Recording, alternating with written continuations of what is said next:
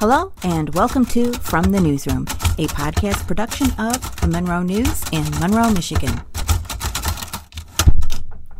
The following are headlines and articles from the Monroe Evening News, forerunner to the Monroe News, as published during January 1921. The wages paid farm workers during 1920 in Michigan were the highest in the state's history, the workers receiving 130% more than they did 10 years ago, or 86% more than the standard 5 years ago, according to figures compiled from the Associated Press. One of the very important factors in the cost of producing farm products is labor, just as it is prime consideration in the cost of production in the industrial world, said Vern Church, agricultural statistician. The cost of this item to the Michigan farmer is raising his 1920 crops from the 25 to 35% greater than in the previous year. City of Monroe Safety Inspector Greenhaw is trying to obtain a huge Navy searchlight to be placed on top of the Second National Bank building to aid in the city's drive against crooks. Director Greenhaw inspected the roof of the bank building and found that such a light could be installed there. Tyler Green, superintendent of the Fire and Police Alarm System, will recommend such a light in his annual report. The light which Director Greenhaw is offering would throw its glare more than 10 miles. Police would be stationed on the roof of the bank building. News of a robbery would be flashed to every institution in the city by means of the light. A Monroe man was arraigned before Judge Root in Circuit Court Monday afternoon on the charge of manufacturing whiskey and pled guilty to the charge. He was given 90 days at the Detroit House of Corrections. The man's home, 2 miles from Temperance, was raided last week by officers, and a barrel of mash and 5 quarts of corn whiskey were confiscated. It is said that the man has been selling the whiskey to parties in Toledo.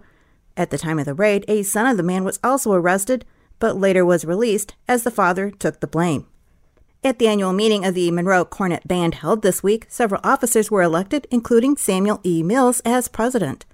The name of the band was changed from the Monroe Cornet Band to the Monroe City Band by unanimous vote. The members also adopted new bylaws and a constitution. The Monroe Cornet Band was founded in the year 1860 and was known by that name until it was changed at the meeting this week. The band now has 30 members. The membership has greatly increased during the past year, and the band has made fine progress. In the last year, the band has bought new uniforms and instruments. A case of smallpox was reported to the city health officer, Dr. Bryce Miller, Thursday afternoon. The residence on Winchester Street is quarantined on this account.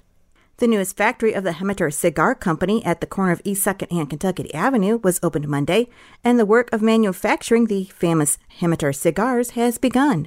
About 50 girls are employed at present time. The factory is one of the finest in its kind in the country and has all the modern conveniences which go into the making up of a first-class factory. And finally, due to the great volume of business which they have had since they opened their store at 107 East Front Street November 1st last year, Kramer Brothers find that they have outgrown their present quarters and have leased the large store next to their present location and will open Saturday with a complete line of ladies' ready-to-wear apparel. The new store will be devoted exclusively to ladies' ready-to-wear. Carpenters are now busy getting the store in shape for the opening Saturday. The 2 stores will be connected by an archway. A new lighting system is being installed. All the lights will be along the sidewalls and will be hidden from view. The only lights that will be visible will be the floor lamps. The new stores will have 3 ladies' fitting rooms and a restroom. Kramer Brothers has leased the entire building at 107 and 108 East Front Street, and hereafter it will be known as the Kramer Building. The brothers, beside handling ladies' ready-to-wear, also carry a complete line of men's and children's fashions and have jewelry and notion departments. Kramer Brothers also operate stores in Adrian and Clinton. You just heard some of the headlines in the Monroe Evening News as published in January 1921. For today's headlines in audio format, listen to Monroe in a Minute at noon, 3 and 6 p.m., Mondays through Fridays on Rewind 94.3.